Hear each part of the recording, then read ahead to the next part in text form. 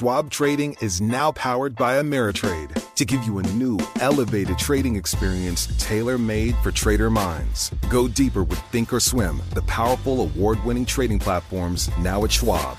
Unlock support from the Trade Desk, our team of passionate traders who live and breathe trading like you do. And sharpen your skills with an expanding library of online education crafted just for traders. All designed to help you trade brilliantly.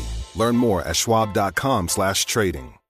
As a professional welder, Shayna Ford uses Forge FX to practice over and over, which helps her improve her skills. The more muscle memory that you have, the smoother your weld is. Learn more at meta.com/metaverse impact.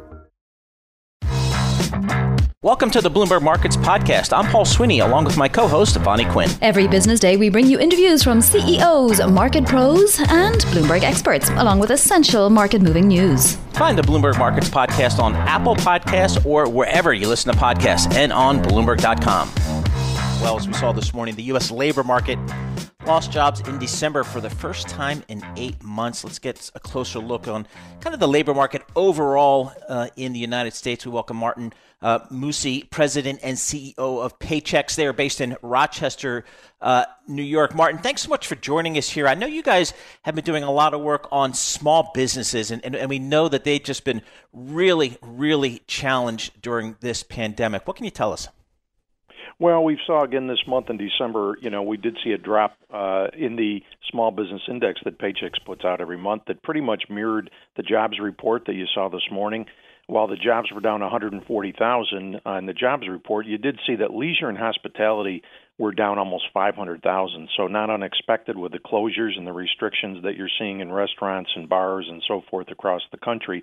I guess the positive news would be that jobs in temp staffing, for example, were up. And so you're seeing that these small and mid-sized businesses in particular are bringing some people in or keeping them at a part-time level or temporary staffing to kind of see how things go as the vaccine rolls out. Marty, from the data that you receive, the phone calls perhaps that you take and make, what are you hearing about how concerned people are in terms of getting back into a workforce, into a new job with the risk of coronavirus out there? Well, yeah, there is concern. I think the vaccine, the speed of how fast we can get it out, that is going to slow the recovery a bit until things start moving along, which I hope they will very shortly. I think you'll also see that you can see how important the new stimulus package was that was approved, and maybe more to come, because small businesses, mid-sized businesses really needed that help. And this stimulus was very focused on small businesses. You can apply, basically, ask for a loan of up to $150,000, which can mean a lot to a small business, without even giving any data at all. And the forgiveness is going to be that basically you attest to a 25% drop in your revenue over a past quarter. So it really is making it much easier to get this PPP loan. We've gotten some guidance this week on that process. Looks like loans will be starting to be processed on Monday, the 11th. So that's great news for small business in particular. So, Marty, you guys at Paychex, you have 680,000 clients. You pay 1 in 12 private sector employees across the United States.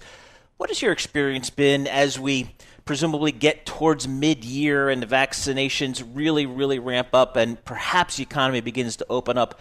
How many of those shuttered businesses that we see as we walk along Main Street, USA, that are closed, that were once vibrant businesses, how do you think they're going to come back?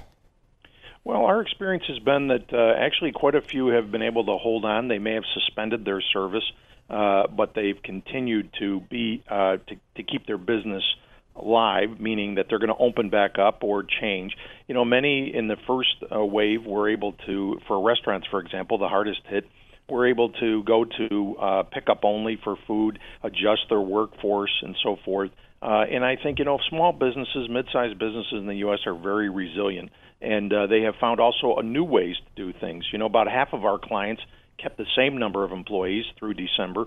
Another quarter of them added employees, actually, and a quarter reduced employees. So we've also seen small and mid-sized businesses be pretty nimble and pivot in finding opportunities in the pandemic to maybe adjust their businesses and do things a little bit different. Of course, we know that, really the majority of small businesses actually fail. It's a very, very, very tough environment, even in the best of times, to get a small business up and running with the amount of capital involved and keep it up and running in a successful way.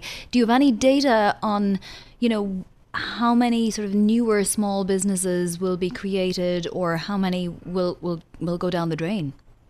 Well, one of the things that's been very interesting to watch is that year to date, through the year now, actually, new business starts are up well over 20%. So, new businesses have found ways to find an opportunity in the pandemic to fulfill a need that a customer has. And so they've been able to start a lot of new businesses, particularly California, Florida, Georgia. And construction, things around construction have continue to be very strong. We've seen construction job growth up for the last 7 months consecutively, and now you're starting to see a little bit of wage go up, as well as minimum wages have gone into effect here January 1st. So there is some positive light there. Some businesses, you're right, this was too long of a time to go, and particularly too much time between the two stimulus packages, unfortunately. But this latest stimulus package has shown a lot of interest and a lot of good positive things to help them with cash flow over the next few months. Marty, talk to us about the regionality of kind of maybe what you're seeing in terms of the jobs market, the labor market, the small businesses. This third wave seems to be kind of a national wave, if you will. Are you seeing any regional differences? Sure. The South has continued to be the strongest region for job index in the small businesses in particular, and that has been led by construction, both residential and commercial as well. Sales of new single-family homes across the country are up over 20% through November. So it's November over November. So it's amazing that, while low interest rates have really helped people, build new homes, that has helped construction and jobs.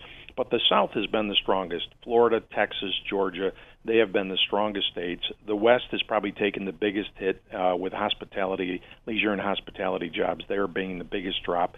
And the Northeast has been down at the beginning and is kind of holding right now. So South has definitely been the strongest from a region standpoint. Marty, thank you so much for joining us, and the best of luck in Rochester. They're keeping safe from the coronavirus and putting people to work. Much appreciate you joining us today. Marty Musi is President and CEO of Paychex, which pays 1 in 4 people employed by small business around the country. Schwab Trading is now powered by Ameritrade to give you a new, elevated trading experience tailor-made for trader minds. Go deeper with Thinkorswim, the powerful, award-winning trading platforms now at Schwab. Unlock support from the trade desk, our team of passionate traders who live and breathe trading like you do. And sharpen your skills with an expanding library of online education crafted just for traders. All designed to help you trade brilliantly. Learn more at schwab.com/trading. It is time for Bloomberg Opinion. Today we're joined by Ramesh Ponnuru, Senior Editor, National Review, also a Bloomberg Opinion columnist based in Washington, D.C. Ramesh, perfect timing to chat with you. We've had a couple of days to digest what we witnessed in the nation's capital. Would love to get your 30,000-foot view of what occurred. Well, I think that Senate Majority Leader, until now, Mitch McConnell had it right when he called it a failed insurrection, right? I mean, it was a in some ways, ridiculous attempt at an insurrection, but in another way, deadly serious. I mean, in that way, it was like the Beer Hall Putsch in 1923. This was an attempt to disrupt the lawful proceedings of the United States to keep there from being a peaceful transfer of presidential power. And it failed, but it was shocking that it was attempted. And that it was attempted is a real stain on the Republican office holders, most especially President Trump, who have done so many irresponsible things to encourage it. Well, the president tweeting to his voters this morning again, calling them 75 million strong. Unclear if they are actually still 75 million strong. But I am curious, Ramesh, Does this affect in any way his ability to be sort of an elder statesman type character for the GOP, or even possibly another run? Well, it's closer to 74 million, but he's who voted for him. But he's never been really a stickler for facts. That's actually closer to the truth than a lot of the things he says. Look, he's never going to be an elder statesman in the traditional way. He can try to be a force in the Republican Party, but the kind of the becoming a respectable, normal figure called in when serious and sober statesmanship is required. That's not going to happen. Future presidents are not going to use him as that kind of resource. And as for whether he can even be the kind of kingmaker or future candidate that he wants to be, I do think that the events this week have hurt that possibility. But we have to, I think, wait and see some of the long-term repercussions, in particular to see whether Republican voters respond to his disgraceful behavior and to his loss of power by moving on. That's kind of where I wanted to go, Ramesh. What, in your opinion, is the future of the political party? I'm thinking about, the George Will conservative view of the Republican Party. That seems to be a thing of the past. Is it the Ted Cruz, Josh Hawley? I just don't know what the future of the Republican Party is. What do you think? Well, I think that it is up for grabs. I don't think that it makes sense or is possible for the Republican Party to simply move back to its pre-Trump incarnation. I think one of the reasons Trump was able to become the leader of the party was that previous party was too often out of touch with the economic interests of most Americans. And so, when Trump talks about becoming a working class party, some of that is just marketing. But I do think that there is something to the idea that the Republican Party needed to change and still needs to change in some ways in its thinking and its approach to those issues. But I don't think that the party has a future sort of being tied to the worst aspects of President Trump's personality, which is what, to a very alarming extent, it has become. Punchbowl, the new media outlet in D.C., had a story today about Minority Leader in the House, Kevin McCarthy, and President Trump having a screaming match the other day. Who is in President Trump's corner within the White House, within the administration these days, Ramesh? Well, it seems to be a shrinking group of people. All accounts, both private and public, seem to be that he's kind of hunkered down. And, this is what happens when you have a leader who doesn't want to hear news that is unflattering or inconvenient to him. And the fact is, he's got to leave. He's belatedly, basically through gritted teeth, much too late, admitted as much, but he doesn't want to hear it, and so he's just talking to the true believers. Ramesh, 74 million people voted for President Trump the last election. What does the Democratic Party, President-elect Biden, what do they need to do to reach some or many of those 74 million people? I think that some or many is the exact right way to think about this. And President-elect Biden has a shrewd understanding of this, that you make changes at the margin. He was able to win by picking up a lot of the Republicans who had, and independents who had leaned Republican, who were alienated by Trump, but also by winning back some of the Democrats who'd gone over to Trump and bringing them back home. He has made a crucial point of saying he wants to govern for all Americans. Now, it's important to follow through on that, of course, and that's the harder part. But frankly, even just saying it is an important step, and it's the kind of thing that has been almost entirely absent from President Trump's politics.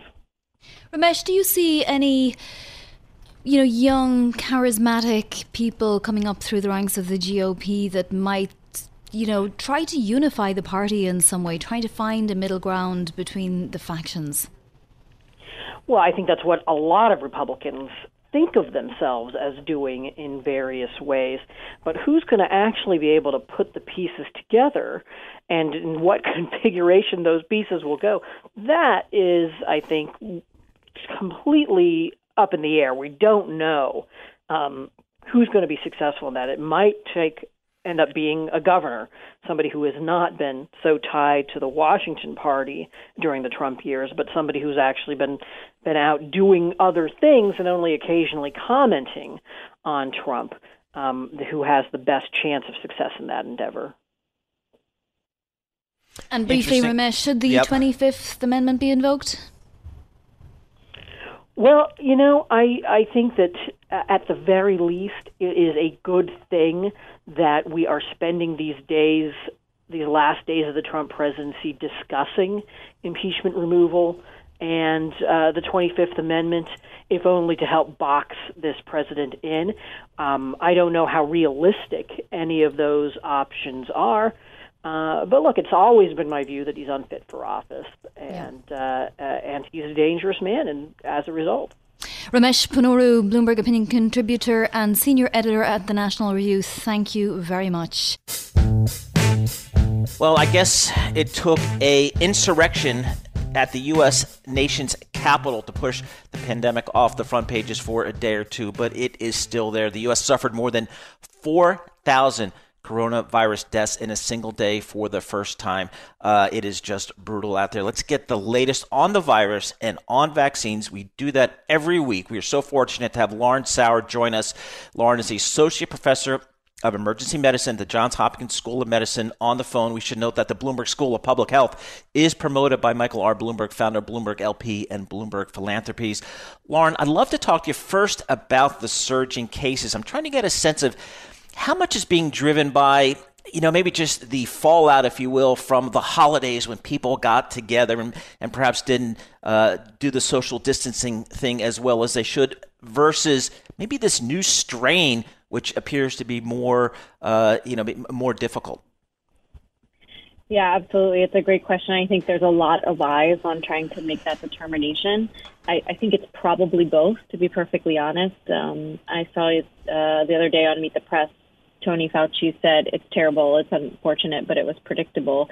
And I think that's how we're all feeling. As we saw people get on airplanes, we saw people drive to friends and family that they didn't, normally interact with. And now we're seeing the impact of that holiday travel and that new holiday mixing really play out across the country. We are starting to see the variant pop up in a lot of places across the country and across the globe, really. But I think that the spread of that variant is quelled by following those travel restrictions, following physical distancing practices, following masking practices in the same way that the non-variant spread is dampened. And so if people are traveling, then you're just going to have an even greater impact, whether it's by people infected with the strain with the variant or not. The UK had its deadliest day yesterday as well as the United States. Lauren, how many weeks would people have to shelter in place for this thing to actually move back a little bit? Give us a chance to get people vaccinated. Yeah, I think you're going to see lockdowns similar to before, so at least 4 to 6 weeks to get spread under control. And that's really, that number is dependent on how well people adhere to the lockdowns, to the restrictions, and to the masking and distancing when they come out of it, right? So even when the lockdowns are released and restrictions are lightened, people have to be good stewards of those things that we know that work really well, right? So if the restrictions are released and then all of a sudden people go back to the behavior they were having right before and during the holidays, then we'll just be back in that place again until we get it under control again, and it'll just be a cycle. Lauren, one of the issues kind of cropping up here in the New York metro area is a fairly significant percentage of those 1A, those phase 1A essential workers, healthcare workers, people in the nursing homes are choosing not to get the vaccination. And now the question is, well, what do you do with those vaccines that aren't being administered? So that's kind of a bone of contention here in New York. What are you finding at the Johns Hopkins University, the medical center? Are people, is a meaningful percentage of the healthcare workers choosing not to get it?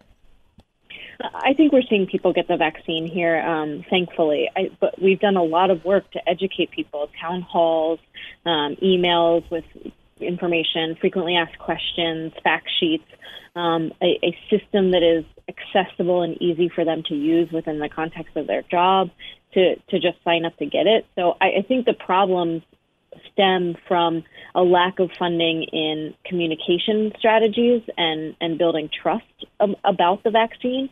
You know, we've heard that a lot of people are concerned about the shortened timeline. And so we should have spent and should still continue to spend time and effort explaining how even though the timeline was accelerated, all of the steps were in there to create a safe and effective vaccine. And that's what I think we need to be focused on. And then just making sure that people can actually access it, right? So having a system that is not a website that continues to crash, or a paper-based system, or a line, a queuing-based system that inhibits people from being able to really get in and get out in the shortest amount of time possible and go back to their jobs as frontline healthcare workers and essential workers, keeping this response afloat. Lauren, how long before we know whether we'll have to get a vaccine every year? I think we're going to start to see some of those data come out as people are being vaccinated with more regularity and the vaccine programs expand. This second season or next round, we're in sort of year one of the pandemic, but we're also in year one of a potentially cyclical or seasonal virus. And so we're going to learn a lot in the next 12 months about how this virus works and how immunity is both conferred and lasts in vaccinated populations, but also in people who had natural infections and some combination of the two. All right, Lauren, continue the fantastic work, and thank you for always making time for us. We get updated regularly by Lauren Sauer, Johns Hopkins University Associate Professor of Emergency Medicine. And of course, Johns Hopkins University is supported by Michael R. Bloomberg, who is obviously the owner of this news network and the parent company, Bloomberg LP. Trading at Schwab is now powered by Ameritrade, unlocking the power of Thinkorswim, the award-winning trading platforms loaded with features that let you dive deeper into the market. Visualize your trades in a new light on Thinkorswim desktop with robust charting and analysis tools, all while you uncover new opportunities with up-to-the-minute market news and insights. Thinkorswim is available on desktop, web, and mobile to meet you where you are. It's built by the trading obsessed to help you trade brilliantly. Learn more at schwab.com/trading. Joe Mysak, Muni's editor for Bloomberg Briefs, joins us now. Joe, since the last time we spoke with you, we have a lot more clarity about what the next 4 years in Washington is going to be like. We've had the Georgia Senate runoffs and they've both gone blue, those seats. How did the Muni market react?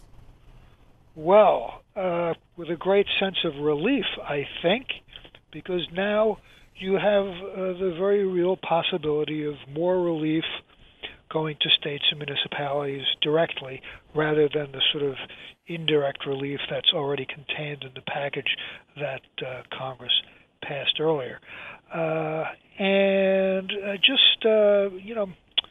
Relief because there's more certainty about what's going to happen. And the next thing is going to be, I would imagine, according to my sources, very quick action on what some people would call tax reform. That's where I want to go, Joe. A topic that is near and dear to the hearts of our listeners in the tri-state area and selected other markets around the country, which is the Trump cap on state and local taxes. Where do you think that's going to be on the agenda? Oh, very much so. Thank you. Between SALT and this thing called advance refundings that municipalities do, that was taken away by the previous administration on a tax-exempt basis. So those two things are going to be very much in the sights of state and local lobbyists. But yeah, that's SALT. The SALT repeal. The Democrats are in a kind of they're torn two ways on this because they don't want to be seen as giving a tax break to the rich, but at the same time, the SALT cap was really aimed at chiefly democratically run states. So I would imagine that they're going to go for the SALT cap and get rid of that. I think that's what's going to happen there. So yeah, that's very, very big in the municipal market, and people are just getting prepared for what the next tax bill is going to, or not even bill, tax reconciliation, I guess they call it, which is how the previous tax reform was passed. So give us some details, Joe. Into which states did we see the most flows? Out of which states did we see the most flows? Well, let's see. I think I read a report last week. I'm not talking about specifically tax-related, but Texas was the big winner in the last couple of years. I think they are the state that has the most people going into it, and of course, they don't have the income tax in Texas. So of course, that's that was one of the Trump arguments, I guess, for doing away with the SALT deductions, or lowering them. Those are supposed to sunset anyway. But yes, in response to your question, Texas was a big winner. Many states down south, Florida, obviously. So we'll see if this at all will help to reverse the flow. Probably not, but you never know. So, Joe, expectations are that with the Biden administration and now, a very narrow lead in Congress, that perhaps income taxes will be going up. Does that mean people are going to be searching for tax-advantaged yields in the muni markets? Are you expecting fund flows to really kick up? Of course. Of course. They're tax-exempt income. Municipal bonds, preservation of capital, tax-exempt income, never goes out of style. And with higher taxes, of course, there's going to be more demand. So it's going to be an interesting dynamic to watch in the coming few months. So, Joe, talk to us about some of the indices and, where you might be able to buy protection in terms of the market, given, the amount of chaos that we've seen just this week alone and the fact that there's potential for more chaos in the next 2 weeks. Wow. Well, I think, we carried an interesting story earlier this week about municipal bond insurance making a big comeback. And I just wanted to say a word about that. That was a very interesting thing because, like you say, there's so much chaos in the market and so many, there was so much fear of the economy cratering and causing more damage to states and municipalities that, in 2020, there was a big increase to, I think it was something like $34 billion in municipal bonds were insured. And people look out, on the horizon and think there's probably going to be more bonds insured because that fear of default and economic erosion for a lot of states and especially municipalities is still there. So people were saying, insured bonds, there's probably going to be more of them in 2021. Hey, Joe, thanks so much for joining us. We always appreciate chatting with you because it means it's Fridays. When we talk to Joe Misek, that means it's Fridays. That's a good thing. Joe Misek, Muni's editor for Bloomberg Briefs, giving us the update on the municipal bond market. And I'll tell you, Vonnie, that state and local tax issue is a big one for the folks in the metro New York area, Los Angeles, San Francisco. That was really a big issue. Absolutely. We're seeing more and more companies open what they're calling bases in Florida. They're maintaining that they're staying in New York, but I wonder, where the books are actually totted up. Yeah, so it'll be interesting to see to what extent the Biden administration and the Democrats in Congress can perhaps roll back that SALT cap. Thanks for listening to the Bloomberg Markets podcast. You can subscribe and listen to interviews at Apple Podcasts or whatever podcast platform you prefer. I'm Vonnie Quinn. I'm on Twitter at Vonnie Quinn. And I'm Paul Sweeney. I'm on Twitter at PT Sweeney. Before the podcast, you can always catch us worldwide at Bloomberg Radio.